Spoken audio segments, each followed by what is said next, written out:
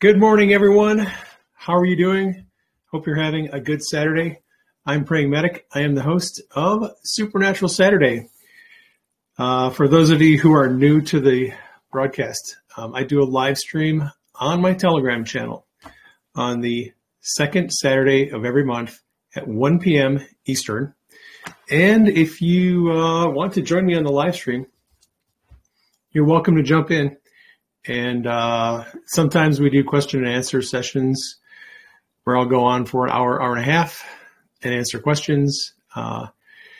Today is not going to be a question and answer session. I actually have a message that I've been promising everyone for a while. I'll get to that in just a minute. Got to do a little bit of housekeeping first. I want to let everyone know, if you donate to our ministry, Denise is working on the receipts. She compiles all of the donation information in December. If you make a donation to our ministry, those donations are tax deductible. We tally all of them up at the end of the year, and then in January, she will send out the receipts for the donations for the tax year. If you want to make a tax-deductible donation to our ministry, you can do that through our GiveSendGo page. It is givesendgo.com/PM. As long as we receive your donation and are able to deposit it by December 31st, it will go on 2023 tax year. If we receive it on the 31st and can't get it into the bank until January, it'll go on the 2024 tax year. So if you want to receive, a tax deduction for donation, make sure we receive it by the last week of December, ideally December 26th, 27th, 28th. So Denise has time to get it deposited. All right. One more announcement. I want to thank all of the moderators in the Telegram channel. And you know who you are. I'm not gonna name you. You know who you are. All the mods in all the Telegram channels, the Dream channel, the Health and Nutrition channel, the GMRS channel, all the channels that we have, the main channel. I really appreciate all the time and effort you all put in to making those Telegram channels flow smoothly, to booting out the spammers, to disciplining the doom porn pushers, and especially praying for the people who come into the channel who need prayer. We've seen amazing testimonies. A lot of the testimonies recently have been people who came into the prayer channel, the main channel, asked for prayer and received healing because 2 or 3 people prayed for them. So in addition to the moderators, I want to thank everyone in the channels who is helping people who come in. Every time someone leaves a prayer request, there's at least 5 or 6 people praying for them, sometimes 10, 11, 12 people praying for them. I could not do this without you. All of you who are in that main channel, praying for people 24/7, giving them encouragement, giving them something to hold on to, teaching them about God, teaching them about dreams. How does God, speak to us? All of that encouragement and instruction is critical to the plan that God has for us.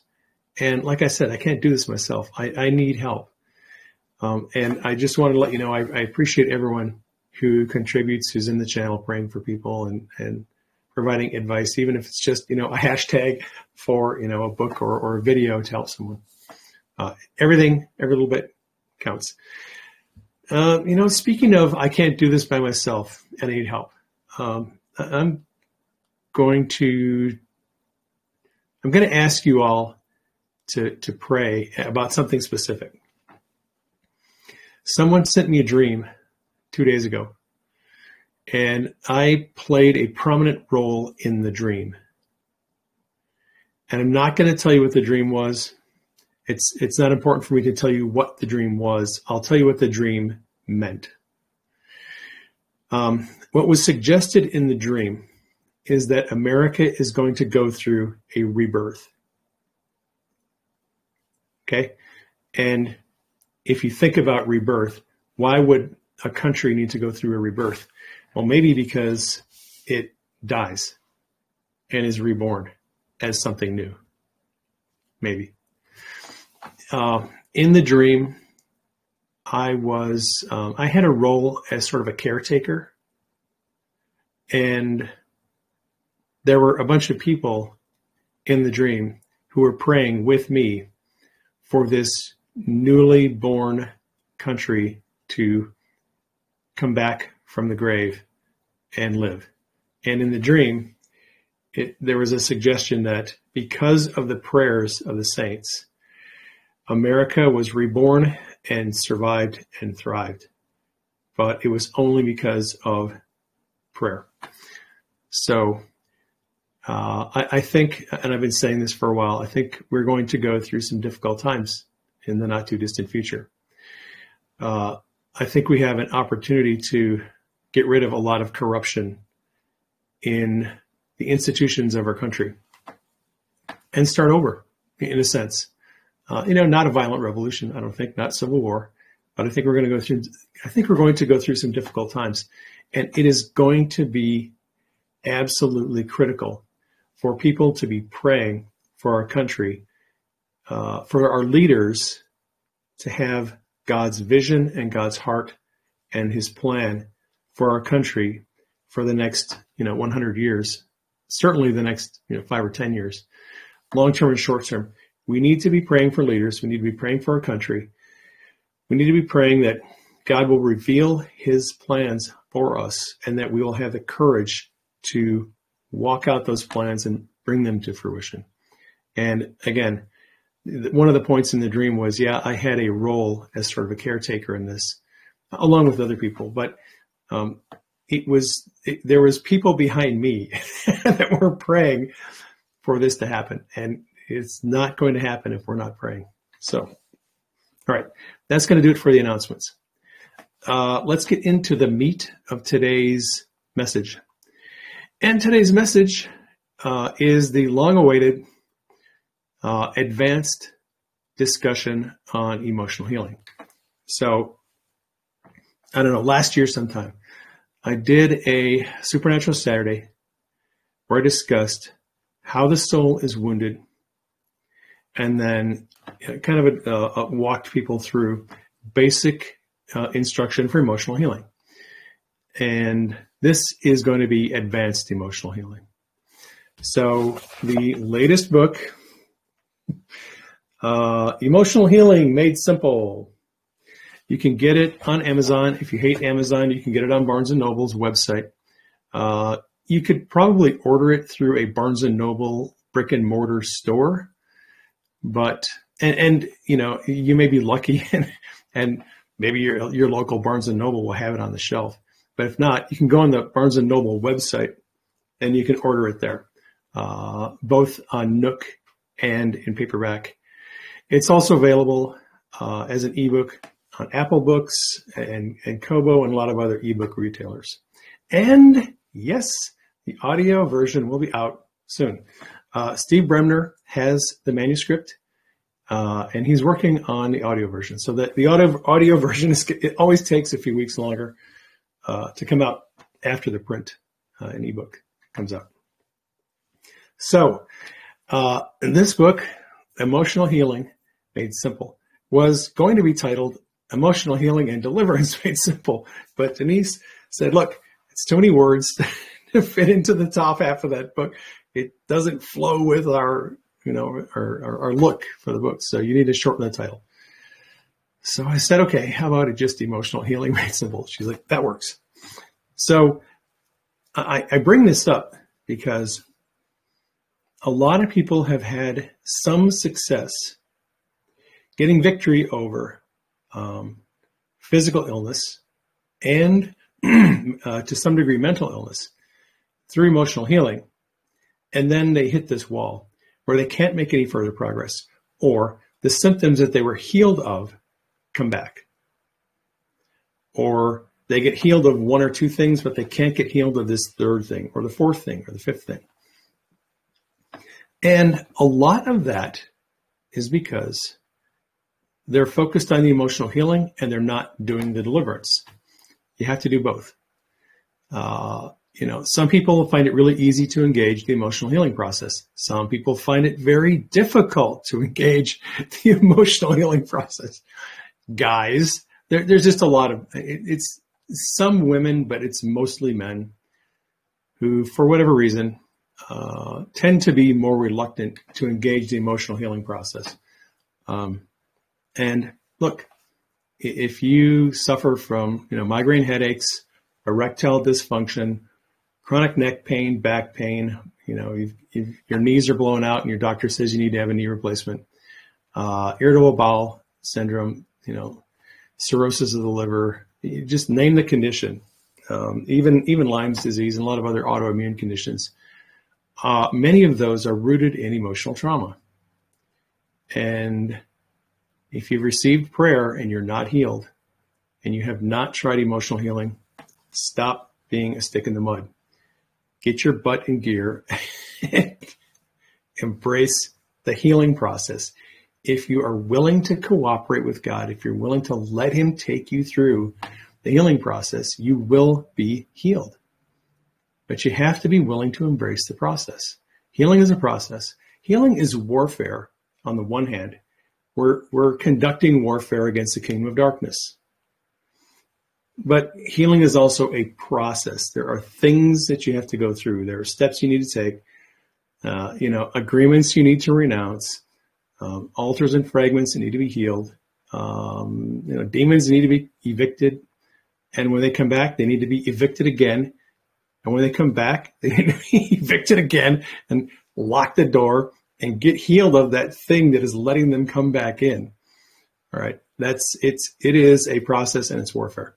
So don't get frustrated if you go through emotional healing a couple of times and you're not seeing complete, total, dramatic results.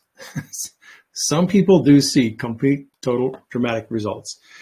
In the book, the new book, Emotional Healing Made Simple, I share a lot of testimonies. I think Denise counted them up. There's like 17 or 18 testimonies in the book. Some of them are fairly lengthy, and some of them are very dramatic. Sudden, dramatic, overnight, boom. The person's life was a total mess, and the next day, they're completely healed of everything. That does sometimes happen. That doesn't always happen.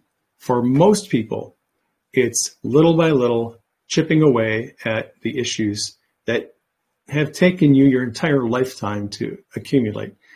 Most people are not going to wipe away all of the trauma, all of the demonic infestation and issues and health issues that develop over an entire lifetime. In addition to emotional healing and deliverance, you might need to break some curses. You might need to renounce some agreements. You might need to change your diet. You might need to do a lot of things to get rid of some of these issues. So it's a process. And I'm going to describe in this broadcast the more elaborate and intricate parts of the process. So previously in podcasts and interviews with Elijah Streams the other day, and on the previous Supernatural Saturday, I discussed the basic dynamics of emotional healing. It's not simple. I mean, it is simple. It's not complicated. Basically, what we're doing in that process is generally, this is not always, generally, and in fact, everything I say about this process is generally, it's not an always. And if you quote me something I say on a broadcast, please try to keep it in context, and please try not to misquote me and take things out of context. Some people don't hear correctly the things that I say, and they take them out of context and misquote me and misunderstand what I'm saying. So just, a heads up. If you're going to learn about the process and teach other people, learn the process well.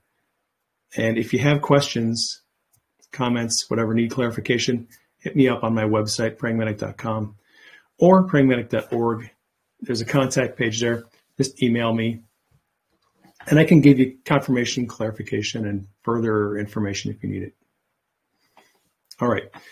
So the emotional healing process, basic emotional healing, what we're trying to do generally is we're trying to trigger an alter or a fragment to come up.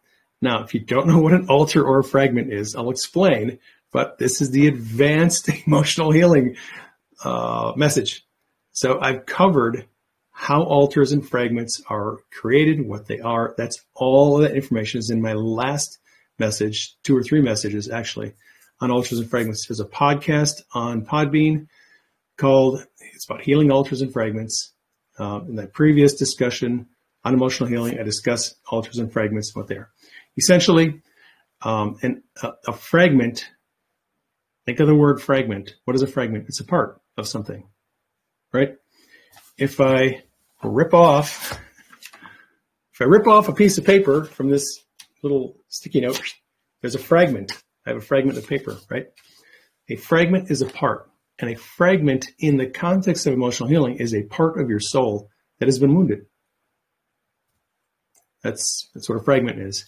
Fragment is a wounded part of your soul. When your soul experiences emotional trauma, that part of your soul is wounded.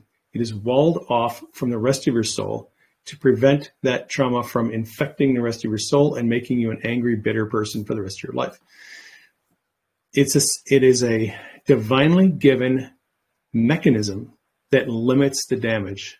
It contains the damage of emotional trauma.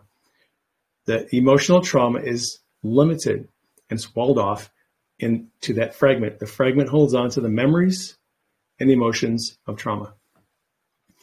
Because a fragment is a part of the soul, and the soul is a seat of our mind, will, and emotions, and personality, fragments can develop their own personalities.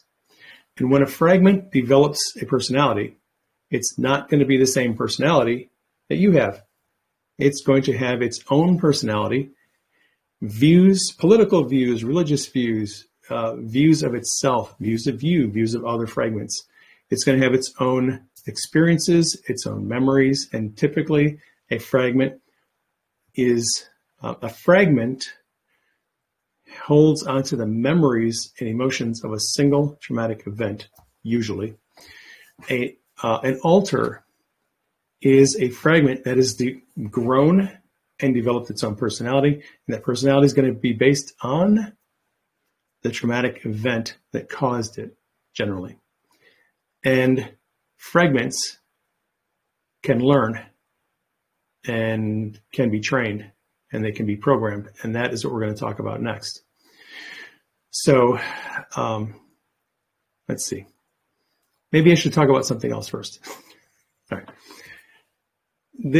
It's tempting to think that this discussion is exclusively pertinent to the domain of people who have multiple personality disorder. If someone's been diagnosed with DID, dissociative identity disorder, that's typically where this conversation goes.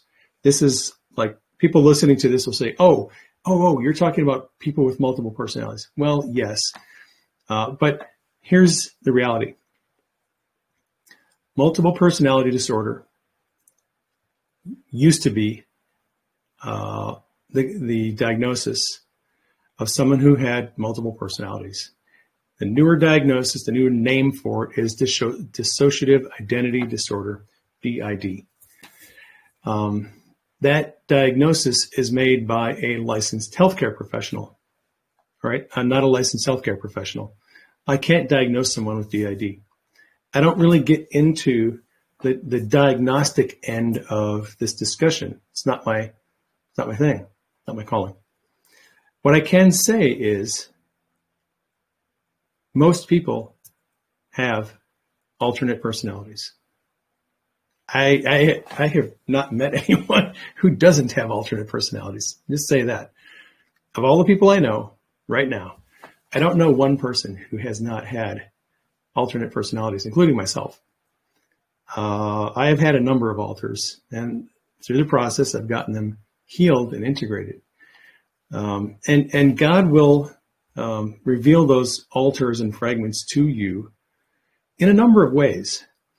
And the typical way that you understand, that you start to suspect, oh, maybe I do have a little Jekyll and Hyde thing going on, is you have the Jekyll and Hyde thing going on. People who are, and as an example, people who are normally kind of laid back, easygoing, don't get stressed out. When they are confronted with a situation, with a person, with an event, and they suddenly kind of switch and they become angry and irrational, explosive personality all of a sudden, and they do and say things that are very much out of character for them, that is a clue that that person has an alternate personality that, that sometimes takes over for them, handles the situation, and then that little alter goes back down and is quiet, and the normal, happy-go-lucky, easygoing personality takes over control. And many times, that person will, it's probably about 50-50. Sometimes the individual will not actually remember what they said and did. They'll have a little bit of amnesia about what happened there. They're like, wow, I just kind of blanking on what just happened here. Like they just don't have good recall of what was said and done. That's probably 30 or 40% of the population. A larger percent of people will be fully aware of what they're saying and what they're doing, and they'll have a recall of it later. But when they look back at that event in hindsight, they'll go, wow, why did I act that way? That's like out of character for me. I don't normally do that. Like, what triggered me to do that? And that's just one example. There are other examples. I had a woman emailed me yesterday, and she said, growing up, I didn't have an abusive family. My father didn't hit me. My mother wasn't verbally abusive to me, but they never showed me love. They just didn't engage me in any love. I never felt loved. I never felt cared for. My parents were very indifferent to me. And she said, when I think about emotional trauma, I think of someone who's been verbally abused, physically abused, tortured, things of that nature. And this woman didn't feel like she had been abused, but she definitely knew she was neglected. And I wrote to her and I said, look, neglect is just as damaging to the soul as abuse. Because what causes emotional trauma is a lack of love. That's what God told me in a dream, 10 years ago, maybe 9 years ago. I asked God, what is the key to healing emotional trauma? And he said, it's love. And I took from that revelation that if love is what heals emotional trauma, then it is a lack of love that causes it, right? What causes people's soul, their heart, to be wounded and broken? It's a lack of love, right? So speaking of brokenhearted, Isaiah 61, prophecy of the Messiah, surely he has come to heal the brokenhearted. That's a scripture that Jesus quoted when he went into the temple and read from the scroll of Isaiah. And he said, in this day, this scripture is fulfilled in your hearing. And in verse 1, it says about the Messiah that he would come to heal the brokenhearted. That Hebrew word, brokenhearted, is the word shabar, which means to be shattered into pieces. The soul can be shattered or broken into pieces, and that's what we're talking about with altars and fragments. And the Messiah, Jesus, has come to heal our broken heart. Our heart gets broken when we are not shown love. So some people experience trauma through neglect, some through abuse, overt abuse. Some people just have alters and fragments develop in a variety of ways. And the type of events that cause us to be traumatized can be pretty surprising. It doesn't have to be, being raped, watching someone being murdered, the death of a spouse, the death of a parent when you're young. It can be little things like being bullied at school. In fact, if you go back in your memory to when you were in elementary school or middle school, if you can think of a time when a relative, friend, neighbor, or someone, a classmate, bullied you, intimidated you, threatened you, harassed you, you will likely latch on to an event, at least one, where your soul was traumatized and you have an alter or fragment that needs to be healed from that event. And some of you have many events like that. So the cause of emotional trauma can be something very, very slight, very minor. The death of a pet can be traumatic to a young person.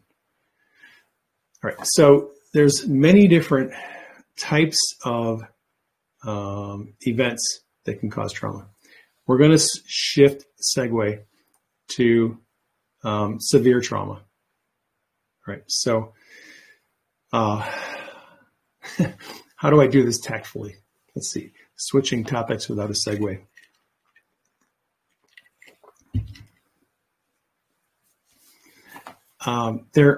When you do not have memories from your childhood, there is a very good chance that you had a traumatic childhood. And the conundrum there is, I get this all the time in emails. I can't remember much or any of my childhood, but I don't think I was abused. Okay, so you don't remember being abused, but you don't think you were abused, and you're pretty sure you weren't because you have no memory of it. And it's like the dog chasing its tail. It's a circular question. How do you know if you suffered trauma during your childhood if you can't remember your childhood? Then you can go on to witnesses. So my brother, my sister, what do they say? My parents, what do they say? My best friend, what does that person say? Do they remember something happening to me when I was a kid? Maybe they do, maybe they don't. Maybe they're not going to tell you. Maybe they will. If you want to go down this road to finding out if you experienced trauma when you were young, put your little Sherlock Holmes hat on and do some investigation. Talk to your siblings, talk to your parents if they're able to talk about it. Talk to people in your church if you grew up in church. Talk to friends, classmates. Get their perspective on what happened during your childhood, because the other people almost always have a different perspective on your life than the perspective you have on your life. And I will just tell you, there are a lot of people out there who have suffered ritual abuse and have no memory of it and have no way of knowing that it actually happened to them until they go into the healing process and all these alters and fragments start popping up. And then you find multiple alters that are in a system. Right, so we're going to talk about that next. With ritual abuse. Ritual abuse happens in many different groups of people, and it happens on a spectrum. In the same way that dissociation happens on a spectrum. So what is dissociation? Dissociation is the temporary feeling as if you are disconnected from reality. And here's what that looks like. It's a spectrum. So on the one end of the spectrum, if you remember back in school, looking out the window because your teacher is boring you to death. And you're looking out the window and you're daydreaming. And you're thinking about what you're going to do. And I had a woman email me and she said, I used to daydream all the time. In fact, I built this fantasy world in my mind because my life was so boring and so unfulfilling that I would daydream and build this fantasy world. That's dissociation. When your mind wanders into another reality, when your mind is contemplating, thinking about other things, and particularly if you're in another world, if you're in the world of what's going to happen after school, what's going to happen tomorrow, what's going to happen when I get married, what's going to happen in this little castle, in this world that I build in my mind. It's dissociation. That's a mild form of dissociation. It is not a form of dissociative identity disorder. Okay? I'm not saying you have DID if you daydream. We all daydream. It's not dissociative identity disorder. It is the far end of the spectrum where you momentarily, for a few minutes, kind of lose touch with reality, what's going on around you. Moving the spectrum over. Some people have alters and fragments in their soul that will come up momentarily and take over control of them. And you know what? Oh, hang on. I'm going to give you another mild form of dissociation. You are driving your car to a hardware store, a grocery store, someplace you go all the time. It takes you 5 minutes to get there. You drive there, and as you're getting out of the car, you don't even really remember what happened on the way there. Like, how many stoplights did you go through? Was there any traffic crossing? You just sort of like, what the heck happened? I was on autopilot, and I don't actually remember like all the details when I drove here. That is a mild form of dissociation. You kind of just put yourself on autopilot, and your mind goes somewhere else. You're thinking about the football game, what the pastor said during his last sermon. This podcast I listened to is really amazing. And you're just running through the podcast in your mind, and you're not paying attention to what's going on the road. Like you just autopilot. Oh, it's a red light. I'll stop. Go. You get to your destination, and you just don't remember like actually driving there. Mild form of dissociation. We all do it. Dissociation is not weird. It's normal. And it has extremes. So let's go to a little more extremes form of dissociation. Some people have alters and fragments, wounded parts of their soul that will come up and sort of take over control of the mind, will, and emotions in the body momentarily for many reasons. And some people will actually have these periods where they will lose track. Their core of their personality will lose track of what's going on around them, right? So you are going to a party and you have a history. I'm just making this up. You have a past history of having embarrassing things happen to you at the company party, the Christmas party, the birthday party. And because you have had events in your past where embarrassing, shameful, disappointing things happened at get-togethers and parties, you formed a couple of alters and fragments that will sometimes come up and take over your personality when you're going to a party. So you go to this party and you're acting a little bit out of character, like not how you normally act. You're interacting with people in a way that when people who know you say, well, you're kind of, boy, what's with you tonight? You're not really yourself. And you're like, oh, I just don't really like these kind of events. Again, you might be normally be a happy, outgoing, gregarious, social person. But if this type of event, if these parties have caused you emotional trauma in the past, you may have developed an alter or fragment that comes up, takes over momentarily while you're at the party. When you go home, that personality goes down, your core personality comes back up again, and everything's fine. And you talk to people the next day at work about the party, and they remember things slightly differently than you remember them. And they ask you why you said certain things, and you're like, I don't even remember saying that, or I don't think I was acting that way. Another kind of a mild form of dissociation, although we're moving in the direction of dissociative identity disorder. So when you display behavior that is out of character, not typical for you, there's a possibility that behavior is being driven by an alter or a fragment, usually an alter, but fragments come up too. So that's how you might know if you have significant alters and fragments that need to be healed. Now, I have a friend. I've known her for many years. She was subjected to ritual abuse in a religious cult when she was a child.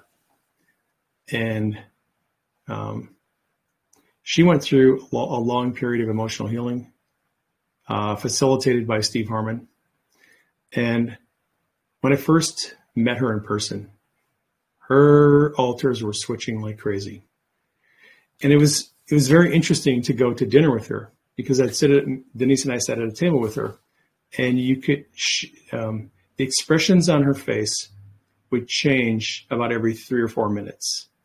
Different expression on her face. Sometimes her face would be flushed and her eyes would be just a lot of anger. And then like that, a minute later, she was calm and looking around and everything was fine. And she'd smile at us and everything seemed to be cool. 2 minutes later, boom, she'd switch again. Another personality would come up and she would start fidgeting with things in her purse and looking at her phone for a few minutes. And then like that, she'd switch again. And then she'd back to be looking around and talking to us and asking us, about the menu. With some people, you can see their personalities switching very quickly, and it's very obvious that they're switching. They're having one alter come up, take over for a while, go back down. Another alter will come up, take over for a while, go back down. Again, we're moving in the spectrum toward dissociative identity disorder.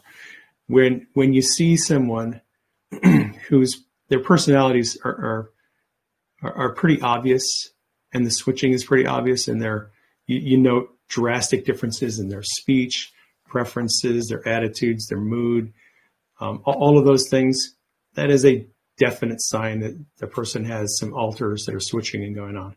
Again, another person who would benefit from emotional healing and integration. All right, so this friend of mine, she suffered ritual abuse in a religious cult. And, when we talk about religious cults, we're talking about like high-level Freemasonry, Illuminati, and other Temple of Set. There's there's a variety of religious cults that practice and induce trauma-based mind control on people. It happens in small groups of cult groups as well as large ones. You'd be surprised at how many small religious groups are using a form of trauma-based mind control on their members, and their members have no idea what's going on. It happens more often than people realize. So, in the book, Emotional Healing Made Simple, in doing research for this book, I did a lot of reading and studying and reading a lot of articles from the psychiatric community and from the spiritual community. And I ran into the writings of this woman named Svali. It's not her real name. She writes under a pen name, Svali, S-V-A-L-I. She was originally, she was a mind control programmer in the Illuminati. She was born into the Illuminati. And by the way, anyone who is in the Illuminati, the actual Illuminati cult, was born into that cult. You cannot join the Illuminati as a 19-year-old or 25-year-old. They do not recruit people from outside of their own families. Everyone who is in the Illuminati was born in the Illuminati. They only focus their activities on members who were born into the cult. It's a generational cult. So Svali was born in, like everybody is, and she was trained to do mind control programming on other members of the cult. She was very good at it, and she rose to become one of the top level programmers. And she, in her own words, carried on the work of Dr. Joseph Mengele. Mengele was a Nazi scientist who pioneered a lot of the mind control techniques that the CIA would eventually weaponize in the 1950s and 60s. Mengele and other Nazi scientists came from Germany over to North America. And in Canada and the US, they institutionalized a lot of the mind control techniques under programs like MK Ultra. Well, Svali, according to her own testimony, she carried on that work for the Illuminati. She developed mind control techniques. And a lot of it involves torture, the use of shock therapy, hypnosis, the use of drugs, abandonment, abuse, betrayal, you name it. It's a very it's a very dark practice. And Svali did this for many years. She got out of the cult in 1995 and has been writing about her experiences. She has 3 books out, and if you're interested, you can go on usually I just got them on. I actually bought all 3 of her books on Amazon. You have to do a little searching because they're not really super popular books. But she's written books on the subject. She's written lots of articles on a couple of different websites. So I emailed her. How did I email somebody who's anonymous? She is a contributor on a website. It's a wiki, not Wikipedia. It's a wiki website for trauma-based mind control survivors. And she and a friend are the admins on this website. And her friend, I emailed her through the website. Her friend said, you can email her at this email address. And I emailed her, and she said, yeah, you can. I asked her if I could use some of her information in the book. She said yes, so I did. There's about 4 or 5 chapters in the book that are based on Svali's experiences with trauma-based mind control. She explains in somewhat, I don't want to say gruesome detail, but in graphic detail. I try in the book to limit the gruesome descriptions of torture. Denise helped me clean up even what I had written. She was like, we need to change this and kind of soften that a little bit, because some of the techniques that she describes are pretty horrific. So in the book, I explained how Svali lays out the different types of mind control that they do to their members of the cult. And I'm just going to walk you through some of those processes, just for your information, because some of you who are listening to this are eventually going to run into someone who is a victim, and you may be able to help them if you know how this whole thing works. So members of these cults, their programming starts very young. When they start testing them when they're newborns. As soon as they're born, the programmers or trainers, as they call themselves, will start testing a newborn baby to see how its reflexes are, to see how it reacts to pain and torture and abuse. And they start this with newborns. And as a toddler, the babies are subjected to periods of complete isolation, starvation. They will deprive them of water. They will then do things like, and this is kind of a common tactic that they use, They will lock the child in a room for 24 hours with no food and water. Parent will come into the room, show them some food, show them a glass of water, eat some of the food, drink some of the water. When the child asks for some food and water, they'll be beaten severely for asking. That's a kind of trauma that they induce. And what they're doing with this, and they will, apply electric shock, like I said. They will hit them, punch them, beat them.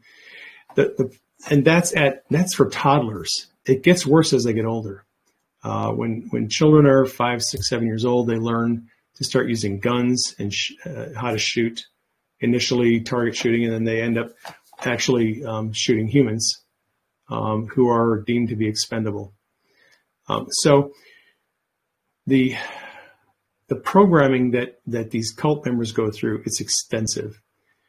And all of the trauma that is induced is designed to create altars and fragments, because altars and fragments can be programmed to do certain things.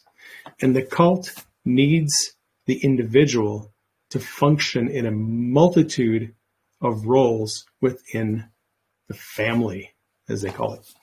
So young women will be sexually traumatized, and that will create altars, and they'll then program those altars to become sex slaves.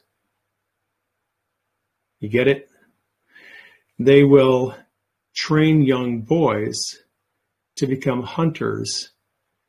They will eventually, they start out target shooting and then go to more realistic looking targets. And eventually you're shooting real human beings, and they're training them to become assassins. They induce trauma. If you refuse to do something they tell you to do, they beat you. They traumatize you severely, and then they tell you to do it again. And if you refuse, they beat you again. And they'll tell you to do it one more time. And if you refuse, they beat you again until you finally say, yes, I'll do it.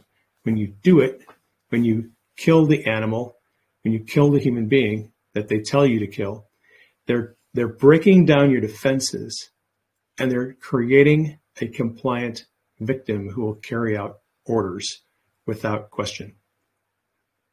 That's what all this trauma-based mind control is. It's they don't just do it for fun. And Svali explains this, and this is going to be hard for some of you to accept, but I'm going to say it. From the outside of the cult, looking inside, you just see a bunch of sadistic, evil people who seem to, get their jollies out of hurting each other and torturing other people. That's actually not what it's about. That's what it looks like about, but that's not what it's about. Smalley explained this way.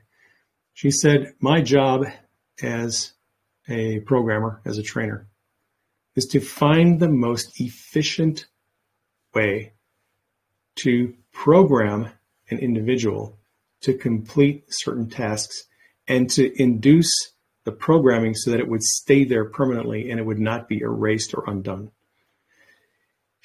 Her goal was not to come up with the most painful means of torture, and they don't torture people for fun.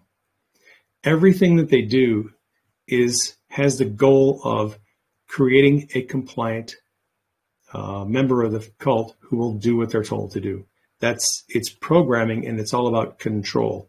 They want to control you so they can get you to do things they need you to do. It's really about control.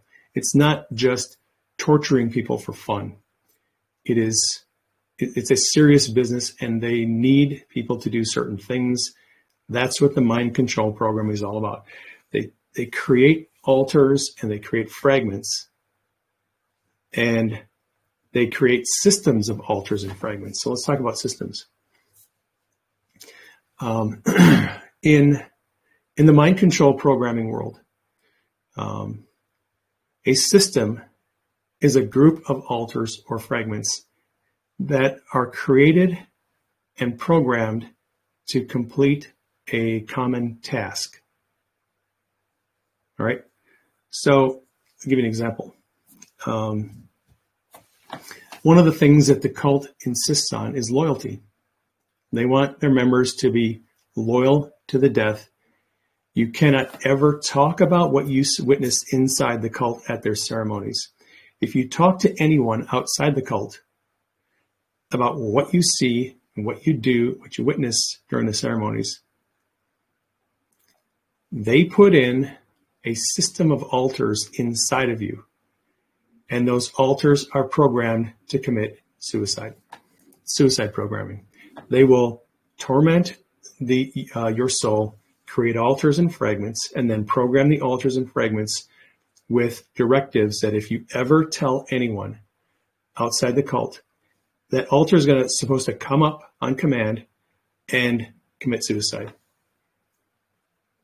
There's a system. They'll create a system that is responsible for that function, for making sure you never tell anyone outside what's going on. So what they do is they create all of these different systems within your soul using hundreds of altars and fragments that are programmed over many, many years to accomplish certain tasks, whether it's assassination, whether it is, becoming a sex slave. They have many tasks that they need people to do. And so they create these systems. And I'll just give you a little bit of, background information. So the main personality that you are born with is called your core in this field. Your core, or the original core, it has a lot of different names, but I'm just going to call it the core. The core is the essential person that you are born as. When the egg, the sperm get together, fertilize, and a human being is created, that original personality is the core of your personality. By inducing trauma, they can then split that core and create another personality, an alter, that is similar to the core but slightly different. And they can then program that alter. And how do they do that? I'll get to that in a minute. But that alter is called a core split. It's an alter that's split from the original core. If you took that alter, you could create a new system by taking that alter and creating more splits. So you split that alter through trauma, and that creates another alter, and you split that one, that creates another alter, and split that one, creates another alter. Then pretty soon you have a group of alters, and it's a system. They usually use a core split to create a new system, and that system will then have a purpose that's determined by the trainer. Whatever the person's destiny is going to be within the cult, they will then create as many alters, and they'll program them in whatever way they need. So what do I mean when I say programming an alter? And here's what that looks like. One of the kinds of programming that they use is called color programming, because people can recognize colors before they can read. Children, very young children, toddlers, can recognize colors. So when the member is really young, they will start color programming them. And color programming is really just a way to create systems of alters that can be called up at different times when they're needed. And you can call them up by the color that they're assigned to. And how do they do that? So if they're going to create, let's say they're going to create a blue system, and that blue system is going to be designated to do a certain set of tasks. You can fill in the blank with whatever task you want. Maybe this system is going to be involved in espionage. They got a system of blue alters, and those alters are going to be trained to do espionage. Because their role eventually is to become a member of the intelligence community and then do things that the Illuminati needs them to do that revolve around espionage, surveillance, spying,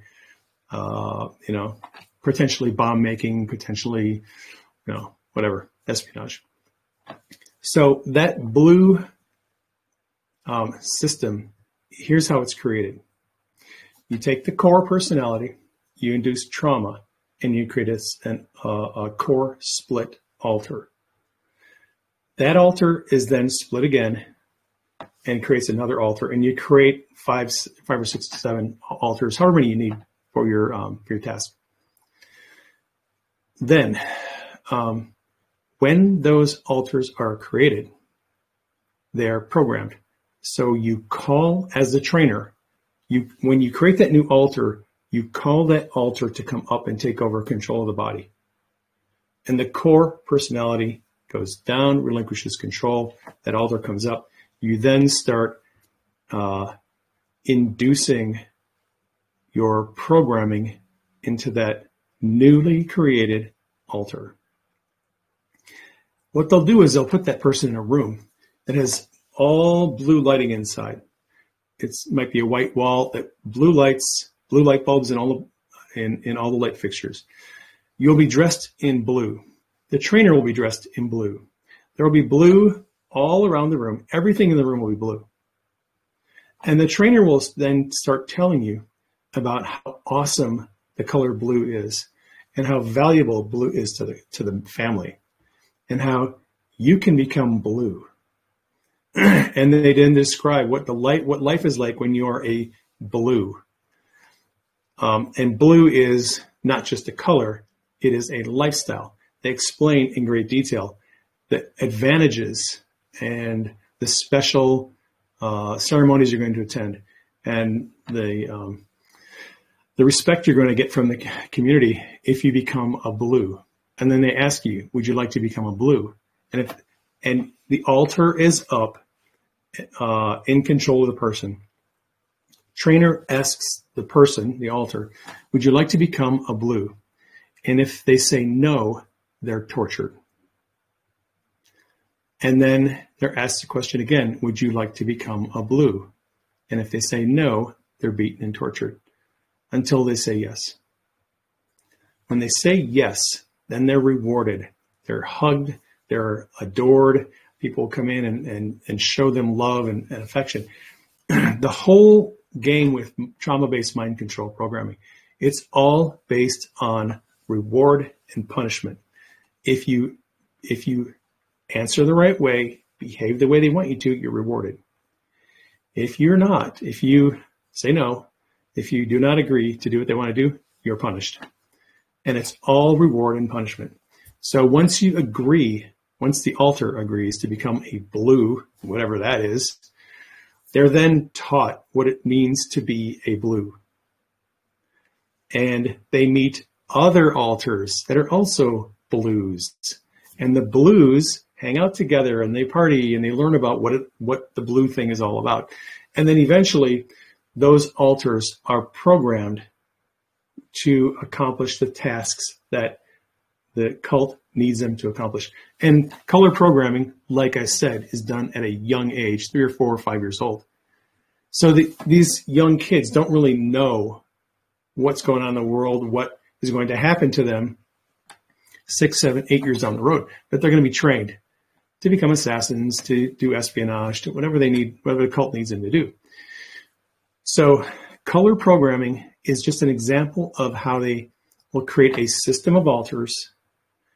They'll label that system. And for people who are in the cult, they can have many different systems. The same concept is used in what's called metals programming, where they will assign different metals, gold, silver, copper or bronze, platinum. And what will happen is you start out, and this is a hierarchy programming. So color programming doesn't really have a hierarchy. All the colors are more or less equal in stature, but with jewel programming and metals programming, there's a hierarchy. So with jewels, diamond is at the top, and then there's emerald, sapphire, garnet, ruby are at the bottom. With metals, platinum, gold are at the top, silver is lower, copper, bronze, lower than that. There's a hierarchy. And they use the same kind of technique that they use with blue programming, but they ask you if you'd like to become a metal or a jewel, depending on the type of programming you use. So they'll show you the jewel. They'll show you a ruby or a garnet, say, oh, isn't it beautiful? Isn't it sparkly? Isn't it all, just gorgeous? Wouldn't you like to become a ruby? Wouldn't you like to become a bronze? And they tell you about all the virtues of being a bronze or being a ruby or a garnet or whatever the metal or jewel is that they're trying to program you toward. Eventually, they're going to say, would you like to become a metal, this metal, or this stone? And if you say no, you get beaten and tortured. And if you say yes, and they say, oh, awesome.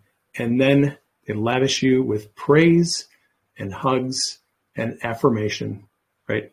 Again, rewards and punishment. If you agree, you're rewarded. If you don't agree, you're punished.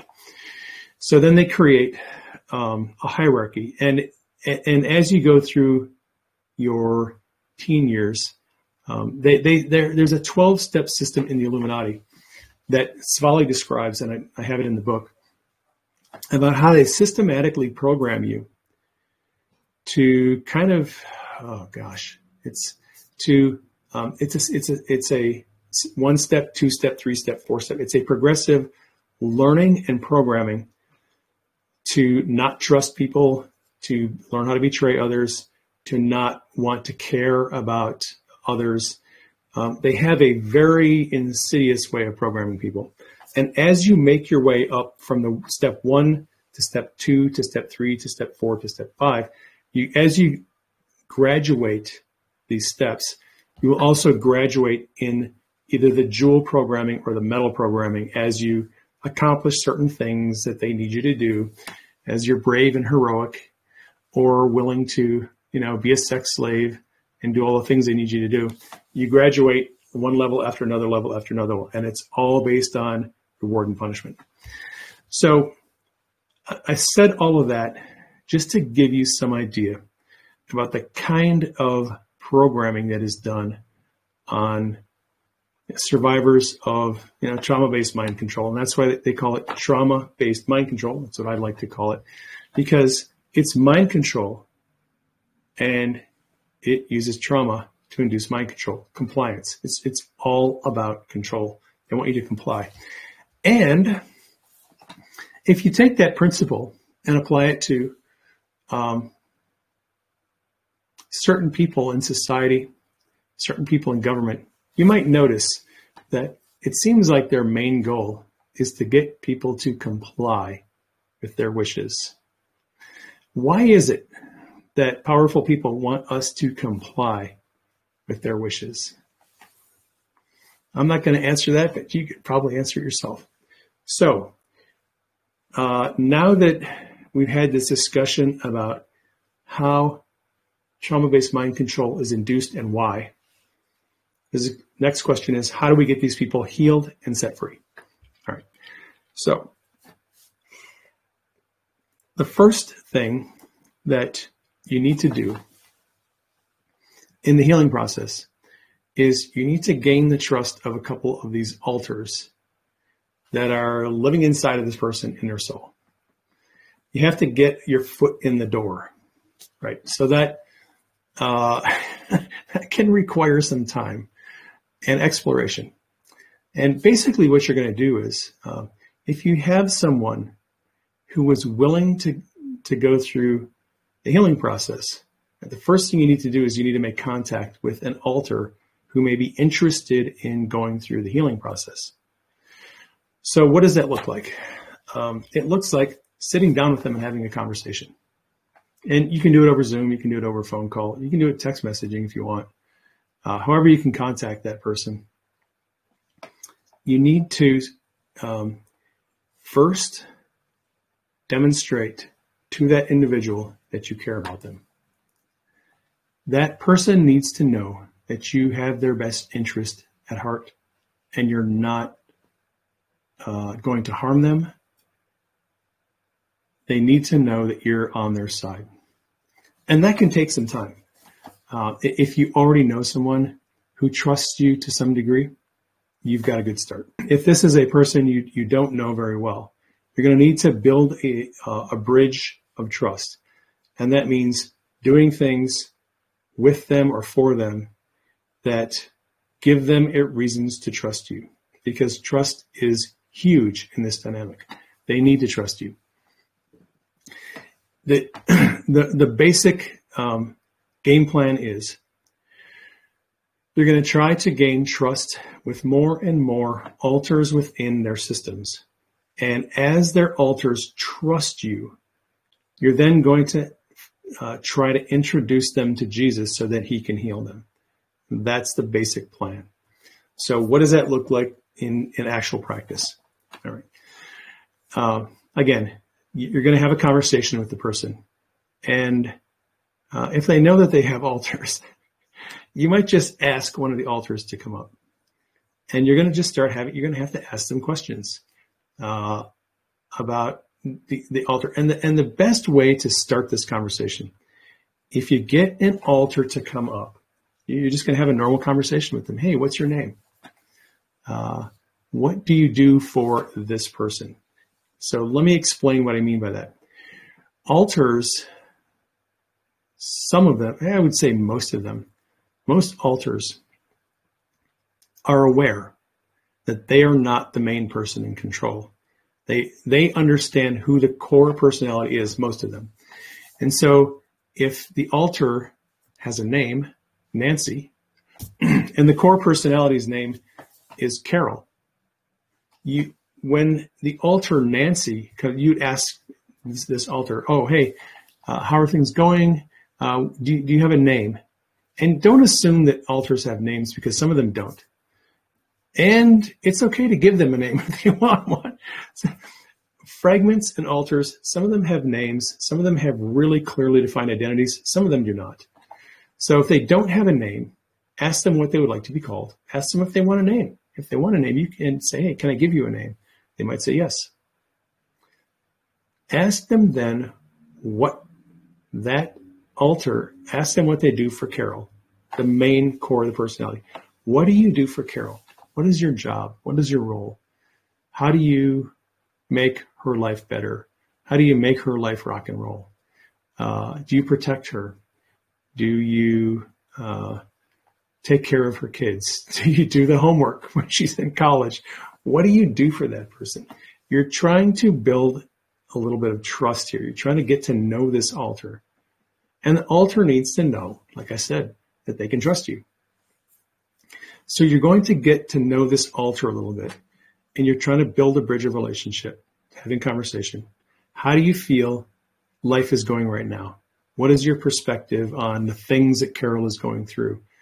What things make you angry? What things make you sad? Is there anything that gives you hope? What do you think that she's ultimately going to be okay? Do you think she's going to survive all this crap? Right. So you're just having a normal conversation like you would have with anyone, except you're driving at a certain point.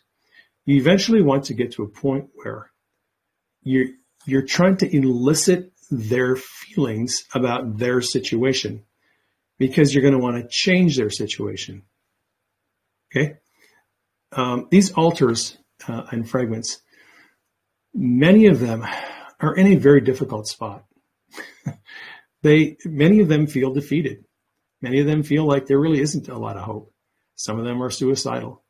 By the way, if you are in the healing dynamic, if the individual, whether it's the core personality is up or an altar is up, and they start demonstrating suicidal thoughts and especially if they are making suicidal gestures, get them to an emergency department or get them to a mental health facility right away. You do not want to mess around with someone who is actively entertaining thoughts of suicide, and especially if they're making suicidal gestures. That's a dangerous situation. They need professional help. If they're not actively demonstrating or discussing suicide, it's safe to continue. So you're going to be trying to get to a point where you can ask them, would you like Jesus to take away your pain? Because most of the altars at some point are going to be experiencing some kind of pain and suffering. And suicidal altars are suicidal because they just want the pain to end. They're tired of it. They've been living with it, as long as they've been around. They just want the pain to end. And they think that suicide is the answer. So you're going to try to gain the trust of an altar, whatever altar is up. Converse with them, ask them how they feel. Is there anything that gives them hope? Is there anything that doesn't give them hope? Do they feel defeated? Do they feel like they're not going to win? Do they feel like their work is never ending? And what you then want to do, if they say yes, you say, there's this guy named Jesus. He's never been defeated. He is the ultimate protector. He can do your job better than you and 10,000 people can do your job. You're going to try to sell them on the idea that Jesus can take care of Carol or Ken, whatever the core personality is, right? You refer to them as their personality and then the main personality as whatever their name is. Jesus can take care of the core personality better than you can. He is a much better, more competent, more equipped, more successful caretaker.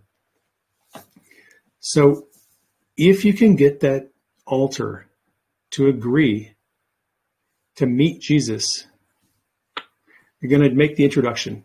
You're going to introduce them to Jesus. And when you do, Jesus is going to take over. Jesus will interact with that altar in some way that is going to be significant to them in a very personal way. So you're going to run into some roadblocks. You'll run into altars who are going to say, Jesus doesn't care about me. If he did, he wouldn't have let this abuse happen. You can say, look, Jesus does not ever violate the free will of individuals. Jesus cannot stop someone from inflicting abuse and pain and torture on other people. He will not physically stop them. He doesn't have, that's just how God is. God does not violate our free will ever. So you have to work with that reality. And many altars are going to be pissed off because they think God should have stepped in and stopped the abuse if he really cared for them. What you say to them is, God, the Father, Jesus, whoever you want to, they're comfortable with talking to, cannot stop someone from inflicting harm on another person because they would violate their free will. However, Jesus will show you that he never left your side, that he was with you the entire time. And if they say, prove it, or okay, ask Jesus to show them where he was during their abuse. And he will show them the scene from a perspective they've never seen before. And that perspective will change their perspective on the abuse and the trauma. And that may encourage them to trust Jesus. What you're trying to do is set up a dynamic where they are eventually going to trust Jesus enough that he will take away their pain and heal them, and he may integrate them back into the soul. He may take them into heaven. It's ultimately up to the altar and Jesus to decide what they're going to do. As a facilitator of the healing process, your job is to make the introduction to Jesus, and then Jesus will take it from there. You can sometimes ask questions to facilitate, but the decision-making should be between the altar and Jesus about when they're healed, whether they're integrated, and how that works. All right, I want to talk about a couple of types of altars that you're going to encounter that can help the process. There are some altars that are controllers, and they're literally controllers, not in the sense of political control. They are controllers of systems. So when I talked about creating a blue system, what will happen is they'll take the core personality, split a new altar off of that core, and they have a core split. That core split is often going to be called a controller. The controller is sort of the master of a system. then they're traumatized and split, and that altar is traumatized and split, and that creates the system of altars. But that first one that was split off the core, that altar is usually called the controller. And the controller altar is sort of a gatekeeper. They have the ability to determine which altars come up and take over and which altars do not. Which altars do what functions. They're sort of like a general. And in fact, in the programming, there is military programming that some survivors go through. And in military programming, they will give altars ranks: private, corporal, sergeant, lieutenant, colonel, general. So the controller altar in a system is, you eventually are going to want to get a hold of a controller altar, because the controller altar tend to be very logical. They tend to be rather unemotional. They tend to be very factual, and they have a good history of how the system was created. They know all the altars, their names, they know their functions, they know when the system was created, they know why the system was created. They'll have a lot of information they can give you to help you in the healing process. And now, so I'm going to segue here in just a second. In each system of altars within a person's soul, so let's say they have a blue system, a red system, and a yellow system, right? And each system is responsible for a different set of tasks. Each of those systems is going to have a controller altar. And if you can make contact with that controller in that system, the controller will be able to tell you, again, how the system was formed, why the system was formed, what their functions are. And that's good information. You're going to be taking notes when you're doing this, by the way. Get a notepad, get a spiral,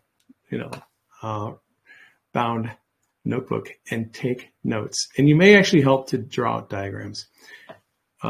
It's very common when you're doing this kind of emotional healing to create a diagram of the system, a rough, drawing of, okay, here's a blue system, here's a red system, here's a yellow system, here's the core, these are the controllers.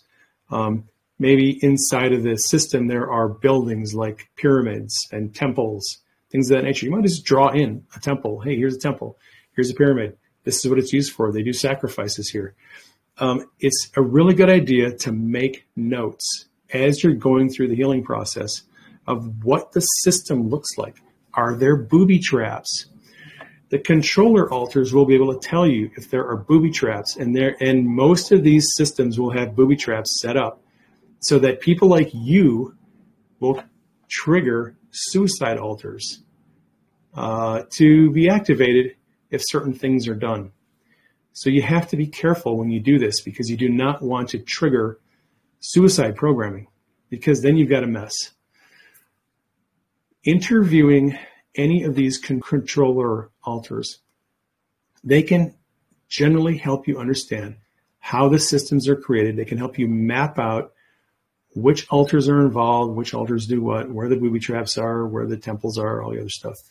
And you're just going to you have to go through this process and look, this is not a simple process. This is advanced emotional healing. And it can take you years to get someone healed of all the trauma. If they've been a victim of ritual abuse, it can take a very long time just to map out the system, understand how all the systems work, what their purposes are, where all the booby traps are that need to be defused and avoided. All right, different types of altars. In addition to controller altars, there are usually inside a system, there are quite a few defenders or protectors.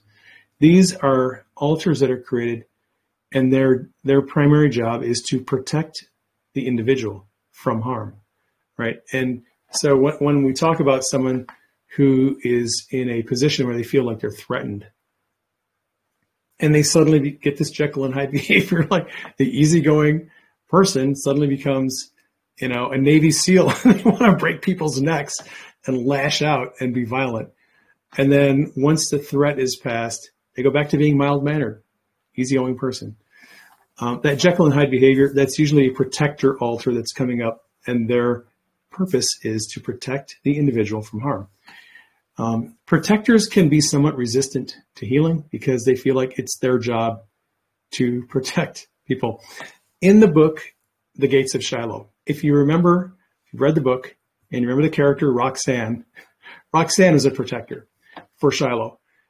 Badass, tough as nails, didn't want anything to do with this Jesus thing, wasn't interested in healing. The character Roxanne in that book is a good example of a protector altar.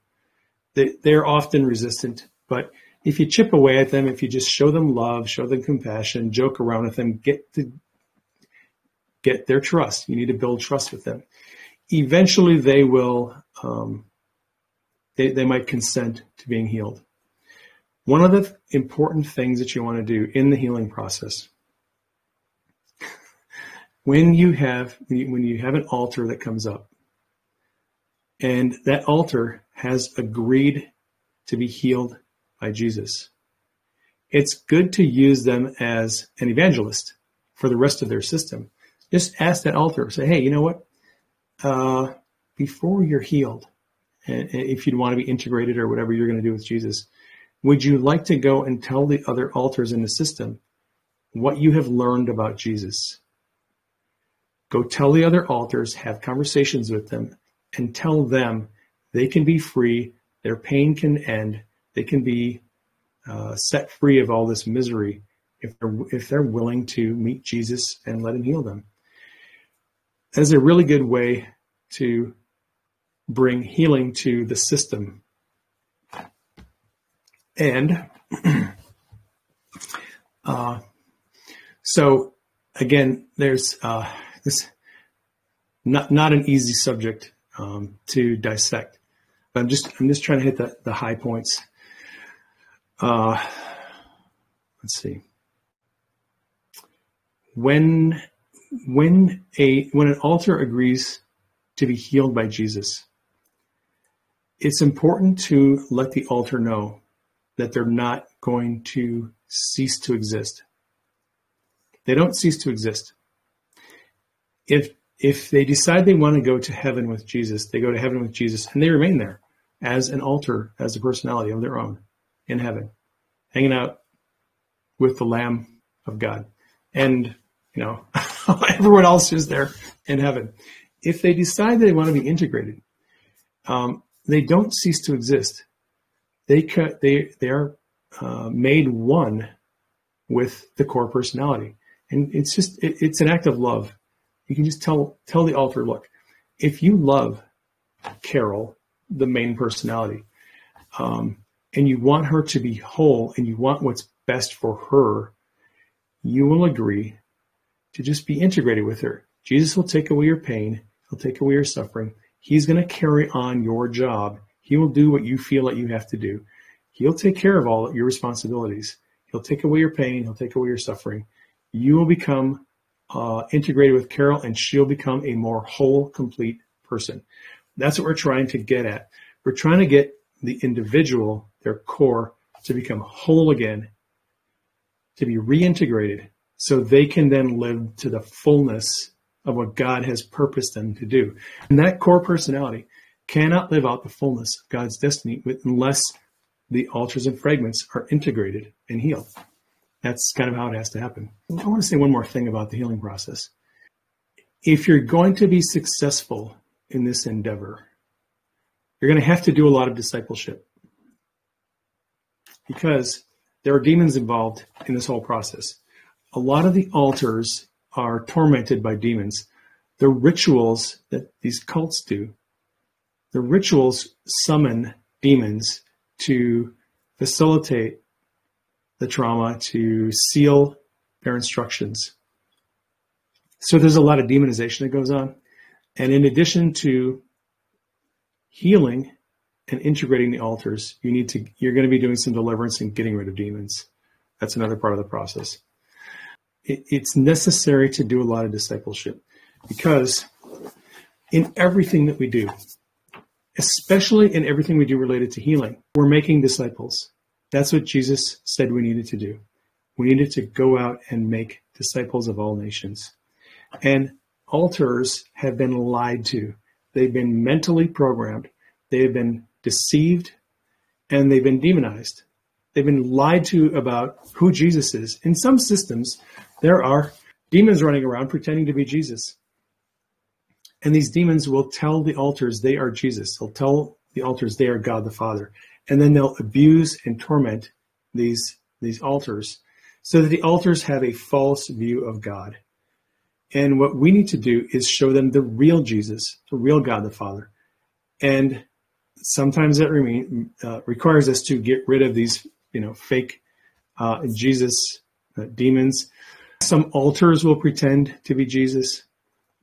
If you run into an altar that says they met this evil Jesus who is hateful and ugly, ask them to describe the Jesus. And you'll be surprised at the description. It's not going to be the real Jesus. And you just need to then give them some understanding of what Jesus is really like, who he really is. And if you need some help, that book, The Gates of Shiloh, In the Gates of Shiloh, that novel, I try to portray Jesus in the best light possible, in a realistic way, that how Jesus is to me, a loving, kind, nurturing man who has a sense of humor, who understands our weaknesses, understands our pain, but also sees our destiny and is primarily interested in us succeeding and living the fullness of what he has destined for us. So we need to help these altars see who the real Jesus is, and that takes discipleship. You may have to call the altar up, a couple times a week, have a little chat with them, ask them how they're doing, ask them, hey, can I tell you more about Jesus? Do you have any questions? Anything I can help you with? You may just, over a period of, weeks, develop discussions with this altar. When you meet with a person, call the altar up and see if you can give them some instruction and some encouragement, show them some love.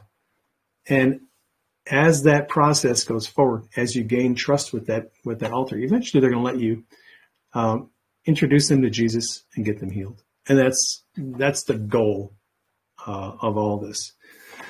All right. Well, I've been talking for a while, and I'm starting to lose my voice. That is going to be a wrap on this message. If you have questions, comments, disagreements, need further explanation, yes, you can email me. I have a lot of emails after yesterday's live stream on Elijah Streams. But send me your email, send me your story. Some of these stories are long. It takes me a long time to read them and process them and understand what's going on. But send me your story, send me your questions. I'll do whatever I can to elaborate. Let me say this.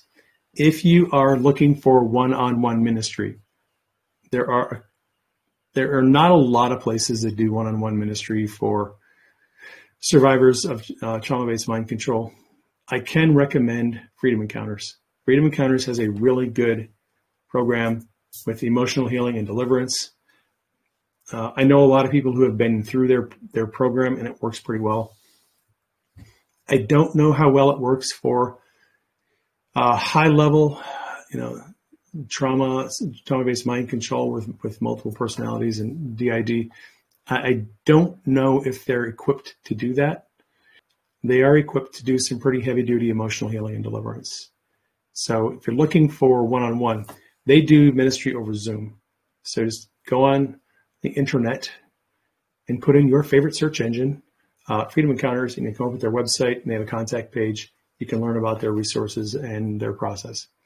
I do recommend them as a resource for one-on-one. I do not do one-on-one ministry for healing and prayer. I just don't have the time and availability to do it. My job is writing books and teaching.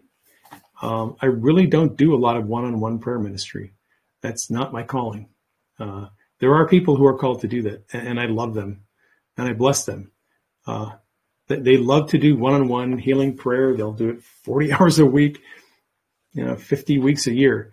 I don't have the ability to do that. I can give you suggestions, advice, resources, answer some questions. But, if you want to have a one-on-one meeting with me to do healing ministry, I don't have the ability to offer that service. So just wanted to put that out there. All right. I'm going to close this live stream. Thank you for joining. I love and appreciate your prayer and support. Denise and I really do need your prayers. The country needs your prayers.